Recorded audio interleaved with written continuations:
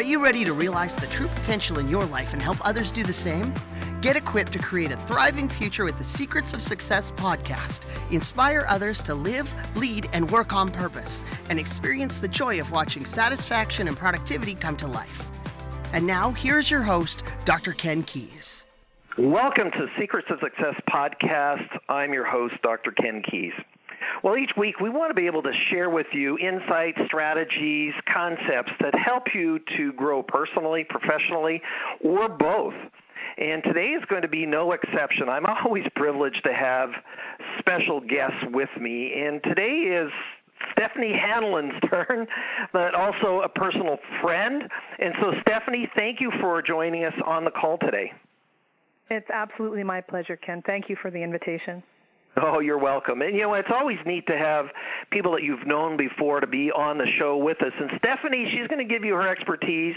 I met her and her husband a few years ago, Patrick, and they were able to attend one of my certifications, but also really got to know them a little bit better through, mostly, Stephanie, through Patrick's business around, his real estate investment network and group. But really, you're an expert on performance coaching and really helping individuals to realize their potential, specifically in the athletic world as well as other worlds. But Stephanie, how did you come to get into being an expert coach and a performance contributor to individuals to realize their full potential?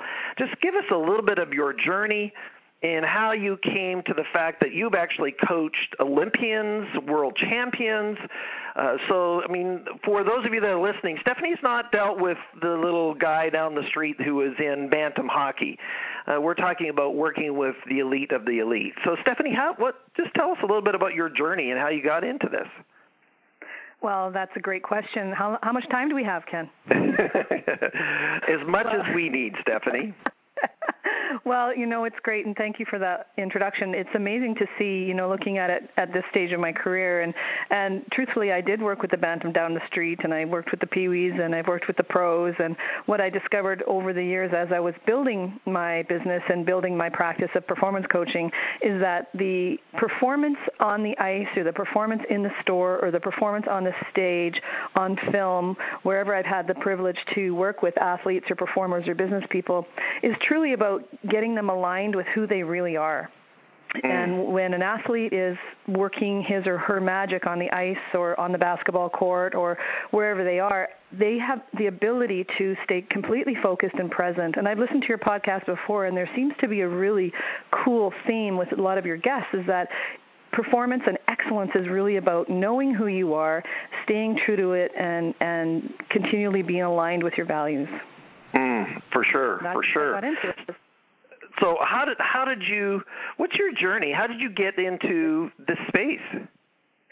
The space of performance coaching was an evolution. I started as a physical skating coach, a power skating coach, 15 years in the NHL, and School of Hard Knocks, so to speak, after university. No one tells a girl going into the NHL that you really aren't allowed in the dressing room, and you really shouldn't be talking to the media. You really shouldn't be, doing all. I had to learn all of those things the hard way. And the great thing about working for the Edmonton Oilers is that Glenn Sather was our general manager, and he took me under his wing for a little while and just said, you're going to learn this the hard way, or you're going to learn this the hard way. So let's try and get you some skills and get you some experiences that will make sure that you figure out what it is that you can do to make sure that these players become better, faster, stronger, smarter, better-looking players. And what I was able Sorry, I just want to stop you there, Stephanie. How did you get into doing this specific work? Like, were you a figure skater yourself, or how did you just get this interest in really helping people to perform in terms of, it's not necessarily known to the people around the world listening to this about what is power skating, but the ability to really control and be an excellent skater, and in some countries like Australia, not too many hockey rinks. So how did you actually get into that specific space? Growing up, I was a figure skater. I played hockey. My brother played hockey all the way up to the Western Hockey League and was a coach in the U.S., and we just sort of had a family that was really committed to sport, to growth, the values of sport. We were always told that we needed to be able to volunteer, coaching, amateur coaching. So we were always working as kids. I was working with little kids since I was 10 years old and on the ice and just doing the normal Canadian thing about learning to skate. But as I got higher up and competed more nationally and I wasn't all that good. Like I was good, but I wasn't good enough, and I didn't really want to be good enough, and I didn't really want to have to do the work that would have taken me to get to a national or Olympic level. I had so many other interests, and I was really quite good in multi-areas of sport, multi-areas. I was interested in business. I have an entrepreneurial mind. I've been working since I was 14 years old. So I really had this unique they call it, I think now they probably call it ADHD, but my parents just said she's really just creative, so we got to figure stuff out. So I was able to get trained in a lot of different areas, but where my love and my passion lived was in helping people and teaching and discovering what was in the way. And skating is a great example of that. So as a skater, I started to really see that what I was doing on the ice could really possibly help hockey players. I went down to Spokane and watched my brother in his tryouts back in the day with a team called the Spokane Flyers of the Western Hockey League, and half the guys couldn't skate. And it just blew my mind. So I started to realize there was a gap there. And when I came back to Canada and started looking at where the gaps were, there just wasn't any quote-unquote power skating teachers that were willing to mentor me. It was very kind of a closed-knit group, and the two that I approached just said no, that you'd be my competition. And I believe there's enough work for everyone. So I started training myself in university. I took every course I could in biomechanics or in movement or in strength conditioning, psychology of sport, and started to build my own little degree, so to speak, in the things that I was interested in and the things that I knew was going to make a difference. So I was working backwards from this experience I had in Spokane and watching these players going, there's something in the way. And so that began the journey of the discovery, and through that discovery, the path started showing itself to me. I didn't chase anything, or people weren't looking for me. I started figuring out where I saw I could be a fit and where I could be a contribution, and the path started showing up. Well, it's interesting, Stephanie, as we were talking before we got on the air about, the guests that have been on Secrets of Success, and just when people find the light and find that flow, and it was just something that was a natural progression for you. It wasn't, yes, it was hard work. You didn't get there by accident, but it was also something that you were really inspired to go down to.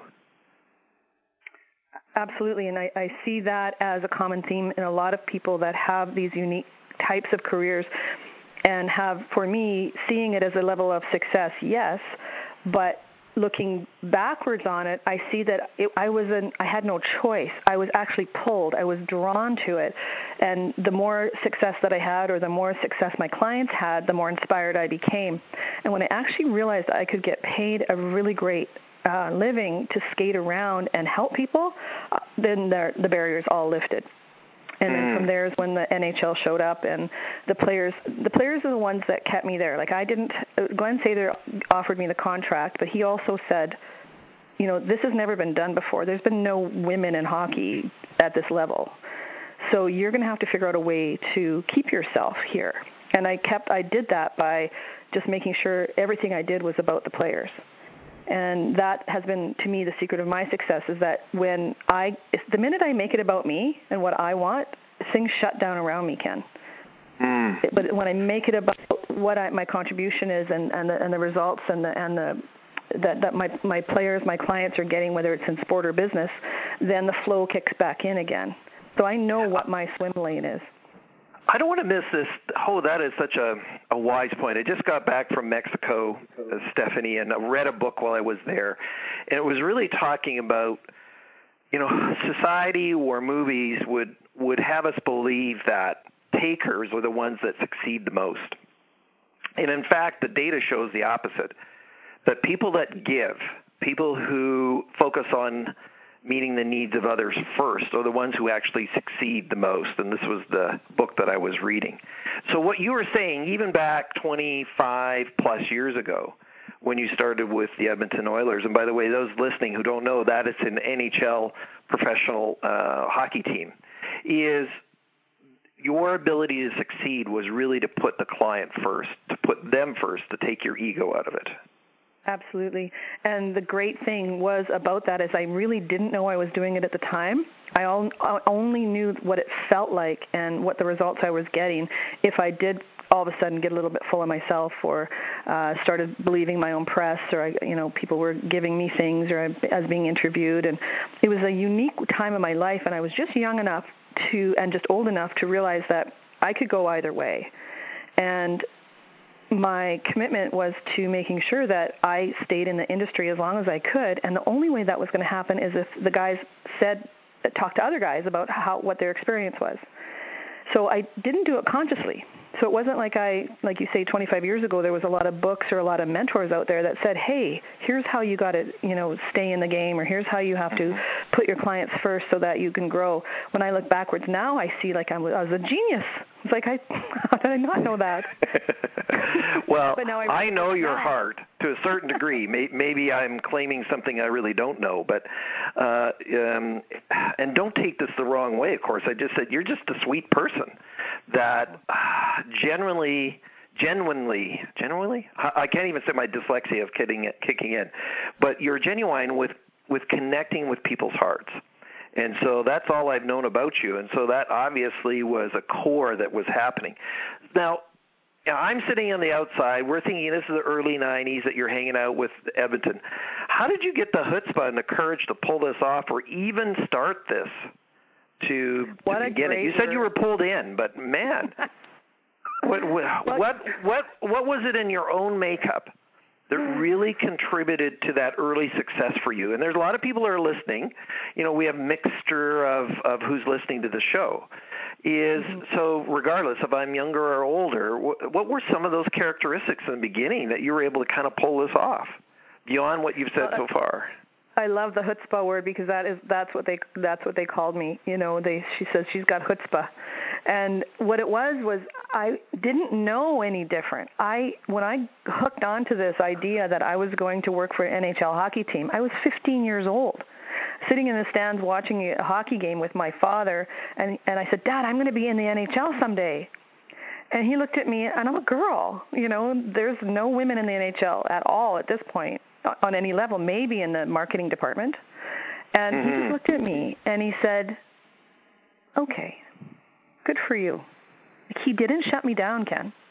He didn't say, you're a girl. That's not going to happen. Let's get practical. Come on, you got to go get an education and go become whatever. He just looked at me in my eyes, heart to heart, and said, good for you. And that's how I was raised. And when I go to that place, when people say, how did you get the confidence? It wasn't confidence. It was the ability to fall down and then, be told how to get back up. Not somebody didn't pick me back up.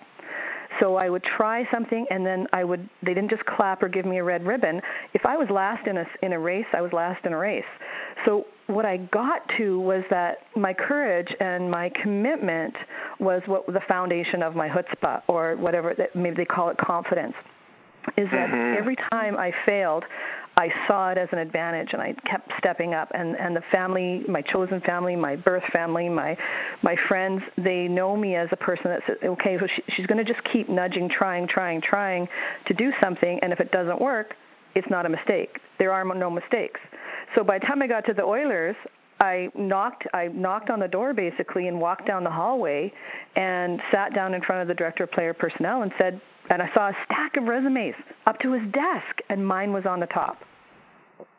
And I looked over at it, and I said, and it was actually a CV. It was a bio book. I put something together quite sassy and in the Oiler colors. And, it was just young enough to not know that wasn't cool to do that. And he just sat there and looked at me. He goes, how do you know how to do this? And I said, you know what? It was just the next step. I wasn't looking out. I wasn't goal setting. I wasn't visioning out who I'm going to be and how I'm going to be standing with the Stanley Cup, which is the highest honor in hockey. I just said it was the next step. I just knew I had to do this. So this door opened, and I walked through it. And then the result of that could have been anything, but I would have just taken that and gone that direction. So then you got hired. Yes. Pretty cool. I did. So and what was it that you were doing for the players? What were you teaching these elite athletes who had already made it. I mean, there's only been a few thousand professional hockey players in history. So how did you get into that group, or what was it that you were doing with them? Well, it started out, one of my unique skills is that I see people, I know this is going to blow your mind, I see people as actually whole beings, holistically. I see them as almost like holographic, where every system in our body, every system, our mind, our body, our spirit, they're all connected. So if I was working with a player off the ice and figuring out where his weaknesses were, I automatically then took it to the ice and said, okay, well, let's make up a drill that would help that weakness get stronger. So, which was very unique at the time. All the players on every team, whether it's the NFL, NHL, NBA, all the pro sports in North America, they all do testing and training at the beginning of the season, but at the time they weren't doing anything with the data. And as a data science nerd on top of it, I said, well, why can't I take that data? I'm at the testing. Well, we don't really do anything with that data. I go, well, why are you doing the testing then? Let me take And their the answer to that question was? Well, there was a big gap because they were just told by the universities that that's the kind of things that they should do. Okay. So the gap between the physiology or the psychology and the professionals that were there, which were all very talented, and then the results that the players were getting, it wasn't getting to those professionals. So I became a link. I thought, well, why can't we take the physiological testing and get it to the trainers? Why can't we take the psychology testing and get it to the psychologists and the coaches that need this information? So everything was happening in silos. If you look at an NHL team or a pro hockey or pro basketball now, they all have psychologists and fitness trainers and physio. They all have that level of support on their teams now. Back then, it just didn't happen. So my company became like a consortium where I would take the data that I was collecting through the universities, and that I would build programs for the players based on what the data was saying. And then all of a sudden, we took the fastest team in the NHL, and they just got faster and better. And then that kind of started to seep out into other areas. I started doing their training and conditioning, plus their power skating, which is taking that information and working actually on the ice with them, working with their edges, their stopping, their turning, their acceleration, their first step power, all these things that I was gleaning from the physiology. And I thought, well, this is completely normal. It's logical. Why wouldn't you take the data and then build programs? And that was so cutting edge back then, Ken, it just blew everybody's mind. Wow. And so you were helping them. When it came to taking data for the psychologists, what were some of the things that you were finding? And then were you ever involved? I know now you actually do mental performance coaching, but what were you discovering that was hindering some of these elite athletes even back then? The biggest thing, one of my mentors, Dr. Murray Smith from the University of Alberta, he was our sports psychologist with the Oilers, and he had also seen a little bit of a spark in me with the ability to connect what was going on with the players emotionally and mentally. And then because I'd gained the trust on the ice, skating with them, and the personal touch, we were able to help players identify what was in their way. It could have been something as easy as a fight with their wife, or a sick parent, or a pregnant wife, or they were going to get traded. So the emotional and mental things that were going on for some of these guys would get in their way of their ability to be present and to play. And back then, that languaging wasn't there. So we started nudging it forward, and with the support of Dr. Smith and a couple of the other professionals in our particular team, we started to see that the players, there was a lot of commonalities. If stuff wasn't going well at home, stuff was not going to go well at the rink. You think about, I have to tell this story, Stephanie, just as a bit of a transition. We were working with, in fact still do, with a very large company in the U.S., and they got a new vice president of HR, and we had the program where we're using the personal style indicator, which you're familiar with. Mm-hmm. And the vice president of HR says you can have no family examples in this work because family has nothing to do with work. Oh my God. Isn't it interesting? And this was just a year ago. Even now, some people who are in senior positions with large companies still don't get how important that life is interconnected, and what's going on at home will affect me at work. Well, you know what's so amazing about that is when we started having those conversations, when I started having those conversations with players, that happened so naturally that it was like they were just needed an ear, needed an outlet. And then the more that they were able to trust and say, and it wasn't venting, it wasn't like they were, trashing anybody, but the fact that they were able to fold in what was going on at home sort of gave them that level of security and confidence so that they could just be trusting that someone was holding that information, someone was confidentially, had their back, so to speak, so that they could go out there and bust their butt for 60 minutes. So to hear that in 2016 and 17 that people and HR specialists are saying that family and home life doesn't matter, it really surprises me. Well, of course, and I just mentioned that so that everybody's listening that there's just no way if you have just real bad stuff going on at home, your ability to focus, your ability to function is significantly hindered. And I don't care who you are, is that this individual, by the way, and this is not to put this profession under, but he was trained as a lawyer and came in HR because they had all these grievances, and so he was going to be doing the administrivia side, but was really missing the fact that HR is about people. So with that being said, and you were starting to say, well, listen, now I'm going to develop that whole person. What are some insights, some experiences that you could share with the listeners, Stephanie, that would really help them go forward, that you discovered, that you realized working with these individuals? They say, you know what, if you were to do these things, this would really help you to realize your potential in life. So what would be some of those things that you really discovered working with these individuals over the years?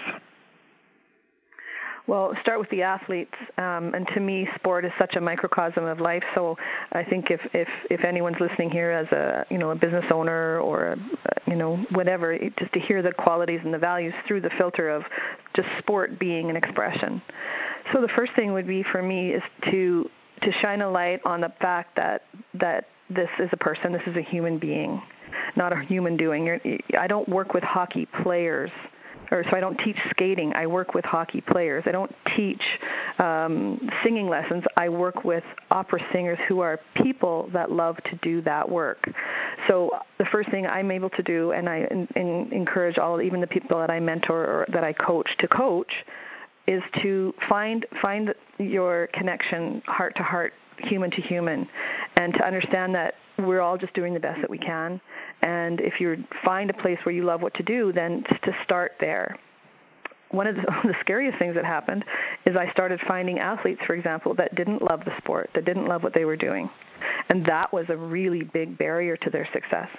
And they were doing it for whatever reason, for money, etc. So through my discovery process, I would find out what that was, and then that would be a whole other tangent that we would go on.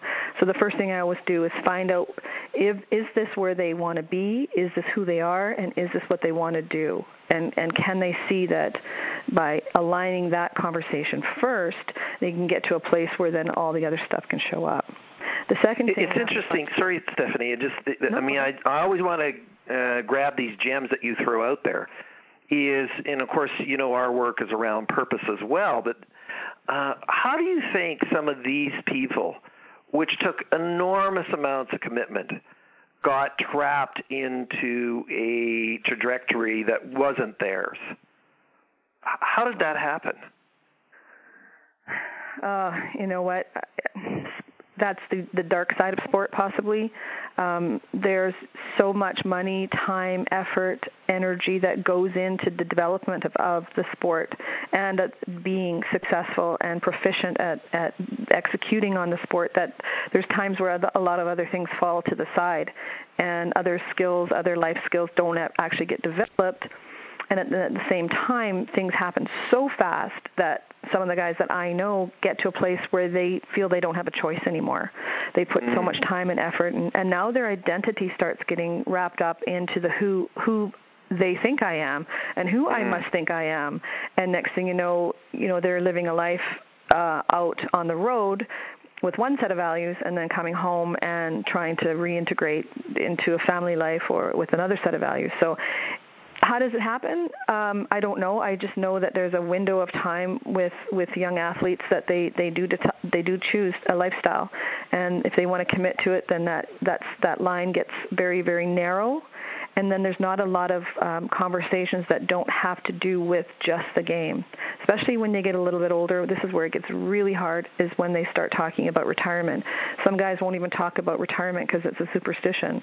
So the impact of the decision that gets made at 15 or 16 or 17 years old for these young people has lifelong effects. And if they don't have that outlet, someone to talk to, a family counselor, family advisor, sports psychologist, performance coach, somebody outside the family that doesn't have a vested interest in the success or the financial outcome for that player, is really how I found that I was able to support the players the best, is to find somebody that can help them identify when they made the decision, is this truly what you want to do? And if it isn't, let's look out ahead. How do we use it as a vehicle, and then create an exit strategy from there? Did you have some athletes who had gotten as far as the NHL that made a decision to, I need to get out? Yes, several. It's devastating. One in particular that got a second chance after a series of concussions, took some time off, went into a whole other career, hired me as his performance coach, and spent $40,000 or $50,000, training and getting nutrition and coaching and all of that. Took a whole 18 months. We got him a tryout with an NHL hockey team. He went all the way to tryouts, got an opportunity to sign with the farm team. And then at the 11th hour, after this 18 months, was standing at the top of the catwalk and looking down at the rink at the logo that he was so desperate to get back to, and had a moment and just said, this isn't what I want. And wow. Called me. It was 11 o'clock at night my time and 3 o'clock in the morning his time, or whatever it was. And he said, I don't know what to do. So what did he end up doing? Did he... He left. I coached him through it. There was a couple of drawbacks, obviously, by saying that. He knew it was going to be done and over for good, and that spot would never show up again, because the minute he says no, then another guy will show up. They'll offer the contract to somebody else. So he knew in that moment. So we did sort of a values discovery and said, okay, so here's the benefits and drawbacks. It's not about what you want in that moment. For me, it was about trying to help him discover what was going on in his body, what was he feeling. And it's tough for a hockey player, tough for anybody to say, okay, I don't know what I'm feeling. So we did the discovery. It took us about an hour, and we started talking about what was going on at home and what was going on with his girlfriend and family, and who he wanted to be. And that was the key. He said he started looking at these guys, and they were all about 5-6 years younger than him, and who they were being. And he said, you know what, I came back with this fantasy that I thought I was going to be that NHL hockey guy, and I was going to have this life and support my family in this brilliant way. And he says, it's not that these guys there's anything wrong with them. It's just that I'm not there anymore.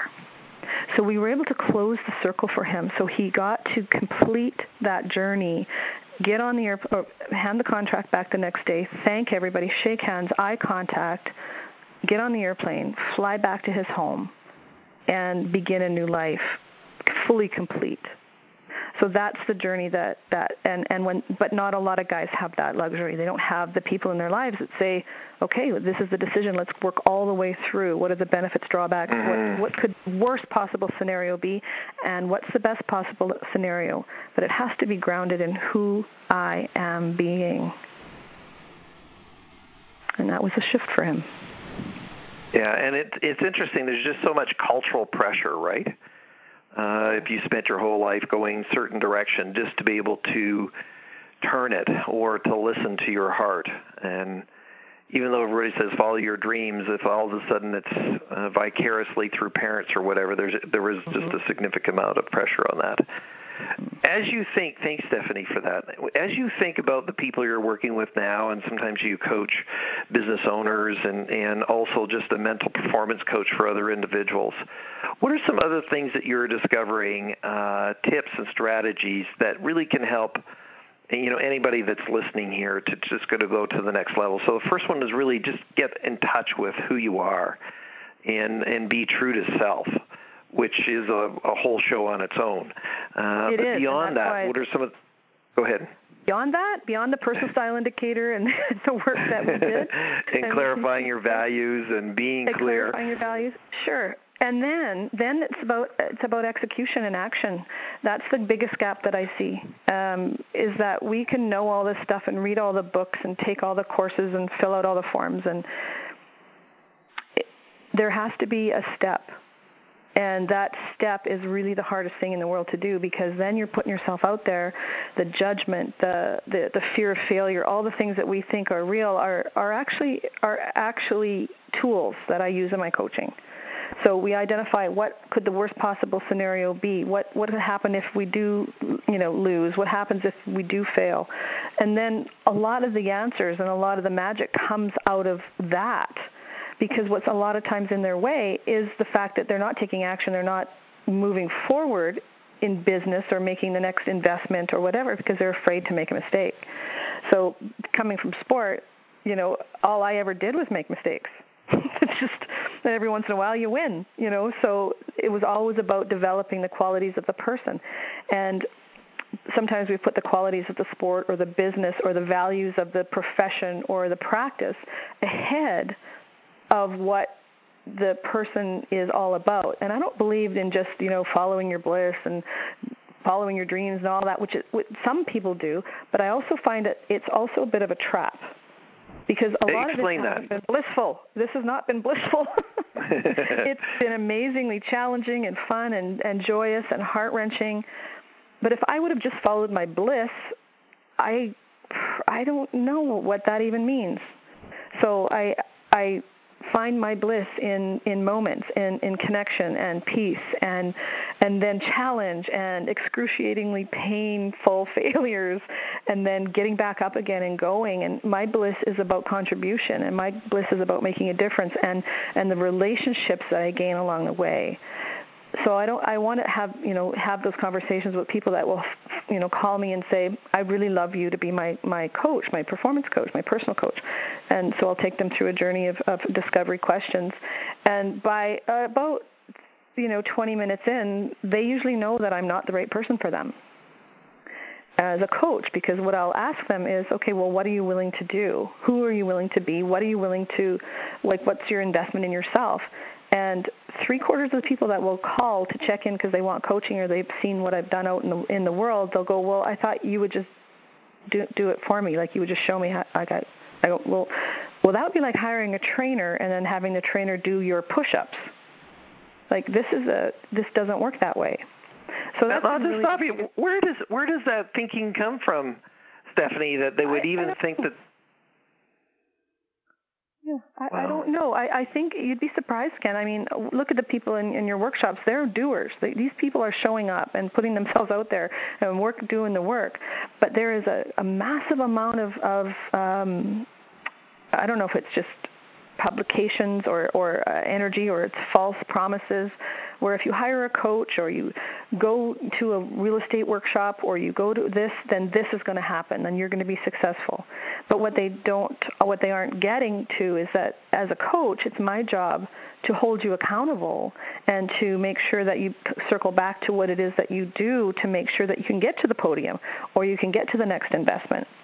And that gap is where, in my experience, people will pay for coaching. I actually made the mistake once and took a client, and they paid me for 19 months.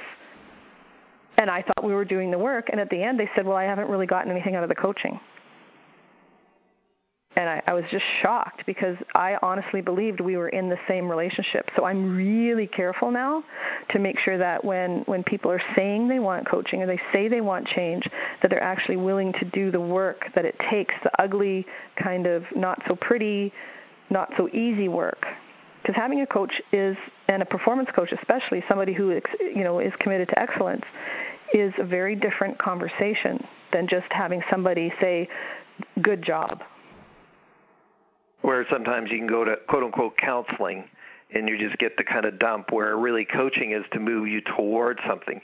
So maybe one of the motivations behind this person's comment is that they, looking in a mirror to say that I didn't do anything, that would mean I'd have to take personal responsibility for my condition, wouldn't it?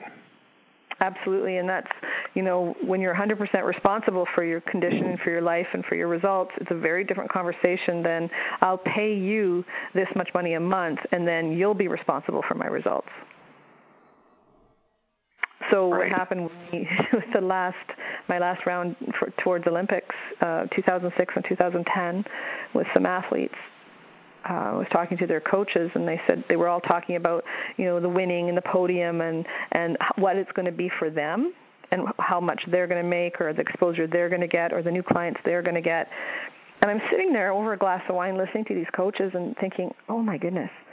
So if you're going to take responsibility for their success, then you also have to take responsibility if they fail. So guess what happens is that the coaches that are so committed to the success of the clients, if the clients or the skaters or the hockey players don't win, they disappear. And I never wanted to be that coach. I wanted to be that person standing there by the boards regardless of the result, because if we knew we did everything that we could do to get to the podium and something still happened, then I'm still going to be there for that athlete. And stand there with a bright smile on my face, probably tears running down my face, but I can't be responsible just for one side. I have to be responsible for the entire outcome in partnership with my client. Well, it's interesting you mentioned that, because one of CRG's values is that our associates take responsibility for their results. I mean, we do the best that we can, just as you do. But in the end, the athlete has to take and do the effort, or the business person, or the individual, whoever it might be. I want to circle back to a comment you said earlier, and that was one of the major issues for people now is their execution. They're not taking action, and they have some of these fears. So what do you do to help people to overcome these fears so that they will take action, so they will step out, so they will do something? Well, one of the first things I do is I manufacture some adversity for them. So to create a scenario where they can go through it and go through something to an absolute failure outcome and know that they're not going to die. And that's really one of the biggest things. I think our egos are designed to keep us safe. So a lot of times we don't want to take action or make any changes because our ego really tells us that we're going to die. And it's so prevalent with athletes, and especially the younger ones, is that they're afraid to take charge or make some changes, because if they do and they're doing something they don't know, then it's the unknown. So what I tend to do is create scenarios where I can work with people and say, okay, well, let's look up, kind of rise up above it, take a look, let's do the worst case scenario, and what's going to happen to the outcome? Well, I guess I didn't win. I go, right, so, and did you die? Well, no, I didn't. So that's the thing, is to bust through whatever their fear. It isn't maybe that. Maybe it's I'm going to be unliked. Maybe I'll be unloved. Maybe I'll be judged. Whatever it is for that person. Well, let's go through that with me. I'm not going to do that, Stephanie, because, man, do you know what people are going to say? If I quit hockey and I do all those other items, it's just better to stay miserable here. That's it, right. Oh, my gosh. Like, honestly, if you could give me a nickel for every time I hear that, I'll just stay here because it's what I know. And I'm miserable, I'm heartbroken, I'm cheating on my wife, I'm being an awful father, I'm becoming an alcoholic, but you know what? It's what I know. So when it comes to that or not, that's been one of the hardest things I've ever had to do, is to actually unwind that level of heartbreak. Because that's the choices that they'll make. It's easier to stay where they are. And it's an old saying that we say in training, the certainty of misery versus the misery of uncertainty. Love it. So that's what you're describing. You're describing there. So what are some other things then that you might do to help people to bust through then, to get over this fear that is hindering them? Because I know that happens with Patrick's real estate investment group too, where they've got all the information, but they just never step out. Well, it's funny. We do a lot of that work. It's so parallel, and it's easier to look at the small chunks. They say how to eat an elephant, one chunk, one bite at a time. But most people that have big goals and dreams, and we're told, dream big, and go there, and then get paralyzed because you don't know what next step to take. So my line is dream big, but act small. Let's just act really small. Let's take what's the next smallest, best right action you can take right now? And then get people comfortable taking these small steps, which is an analogy to even my career, is all of these, it sounds like it was such a big leap, but every single one, when I look back at it, was one small step in the same direction. Not necessarily a straight line, certainly, but in the same direction of where I was going. And that's what I bring my clients back to is, what's the next best right action step that you can take right now? Is it just picking up the phone? I'll have a client that have this great idea, and I just talked to this person, and I'll pick up my cell phone, dial the number, and hand it to them and say, talk. You'll see people just shut right down. No, I can't do it. No, I can't do it. And then the person goes, hello, and they do it. So it's in that moment where the encouragement is about stepping through and standing on top of the fear. With my own Olympic journey, trying to get there without being a certified figure skating coach, I had to climb on top of my fear daily because I was more committed to my outcome and getting my clients to the Olympics than I was to my fear. And I try to get my clients to be more committed to what they can see and know and do and contribute than they are to their fear. Stephanie, we just covered so many great things here. We have a few more minutes, but we want to wrap up soon. What would be sort of a summary kind of statement or statements you would say to individuals to realize their potential in life beyond what you've said so far, and just really share with us from your heart other sort of tidbits or insights that would help the listeners to kind of go to the next level? What might those last couple of things be? Well, the one that keeps circling back for me and that shines a light on my own journey is that you can't be the best. It's impossible. There's always somebody going to be better. So what if we just discovered who and what your best is? And be okay, because if I'm competing from being my best and you're competing from being your best in the world of sport, then that's an amazing experience. But if I'm trying to be you or beat you, then I'll never win there. So being your best, being my best, is to me the shift from trying to be the best in the world at something. But if we can help people, athletes, performers, business people, however they want to show up in the world, find out what that light is for them and align it and stay true to it, then they're being their best, and then you can't lose there. You can't lose. So that's been the biggest shift for me is to really help people get to that soft, humble, grounded spot where their power lives, where their true power lives. Absolutely. And Stephanie, if people wanted to get a hold of you and find out more about your expertise, how might they contact you? Email's the best because I travel so much and I'm on so many different time zones. So it's Stephanie at stephaniehanlon.com, which is STEFF as in Foxtrot, ANYH at stephaniehanlon.com. And that's STEFF as in Foxtrot, ANYHANLEN.com. And then you have some information on that website as well, your personal website, about you as a speaker or a trainer or coach that they can look at, and then they can email you for more information if they want. Absolutely. Yep. And the hockey one, it's quantumspeed.ca. All one word, quantumspeed.ca, and that one is the hockey program, that's the holistic hockey program on ice, off ice, and mental training, which starts at Bantam, which is 15 years old and goes to pro. Awesome. So any final words for us, Stephanie, before I wrap up the show and these great listeners here? Well, geez, Ken, other than gratitude, thank you for the time and energy and on your commitment to this whole journey of personal development and professional development, and for the opportunity to express, you asked some good questions, and, it's such a privilege to come from my heart. So it allows me to be my best, and it allows me to shine. And when that happens, maybe we touch somebody. Maybe. And for certain we have. And, Stephanie, thanks for taking time out of your busy schedule to be with you.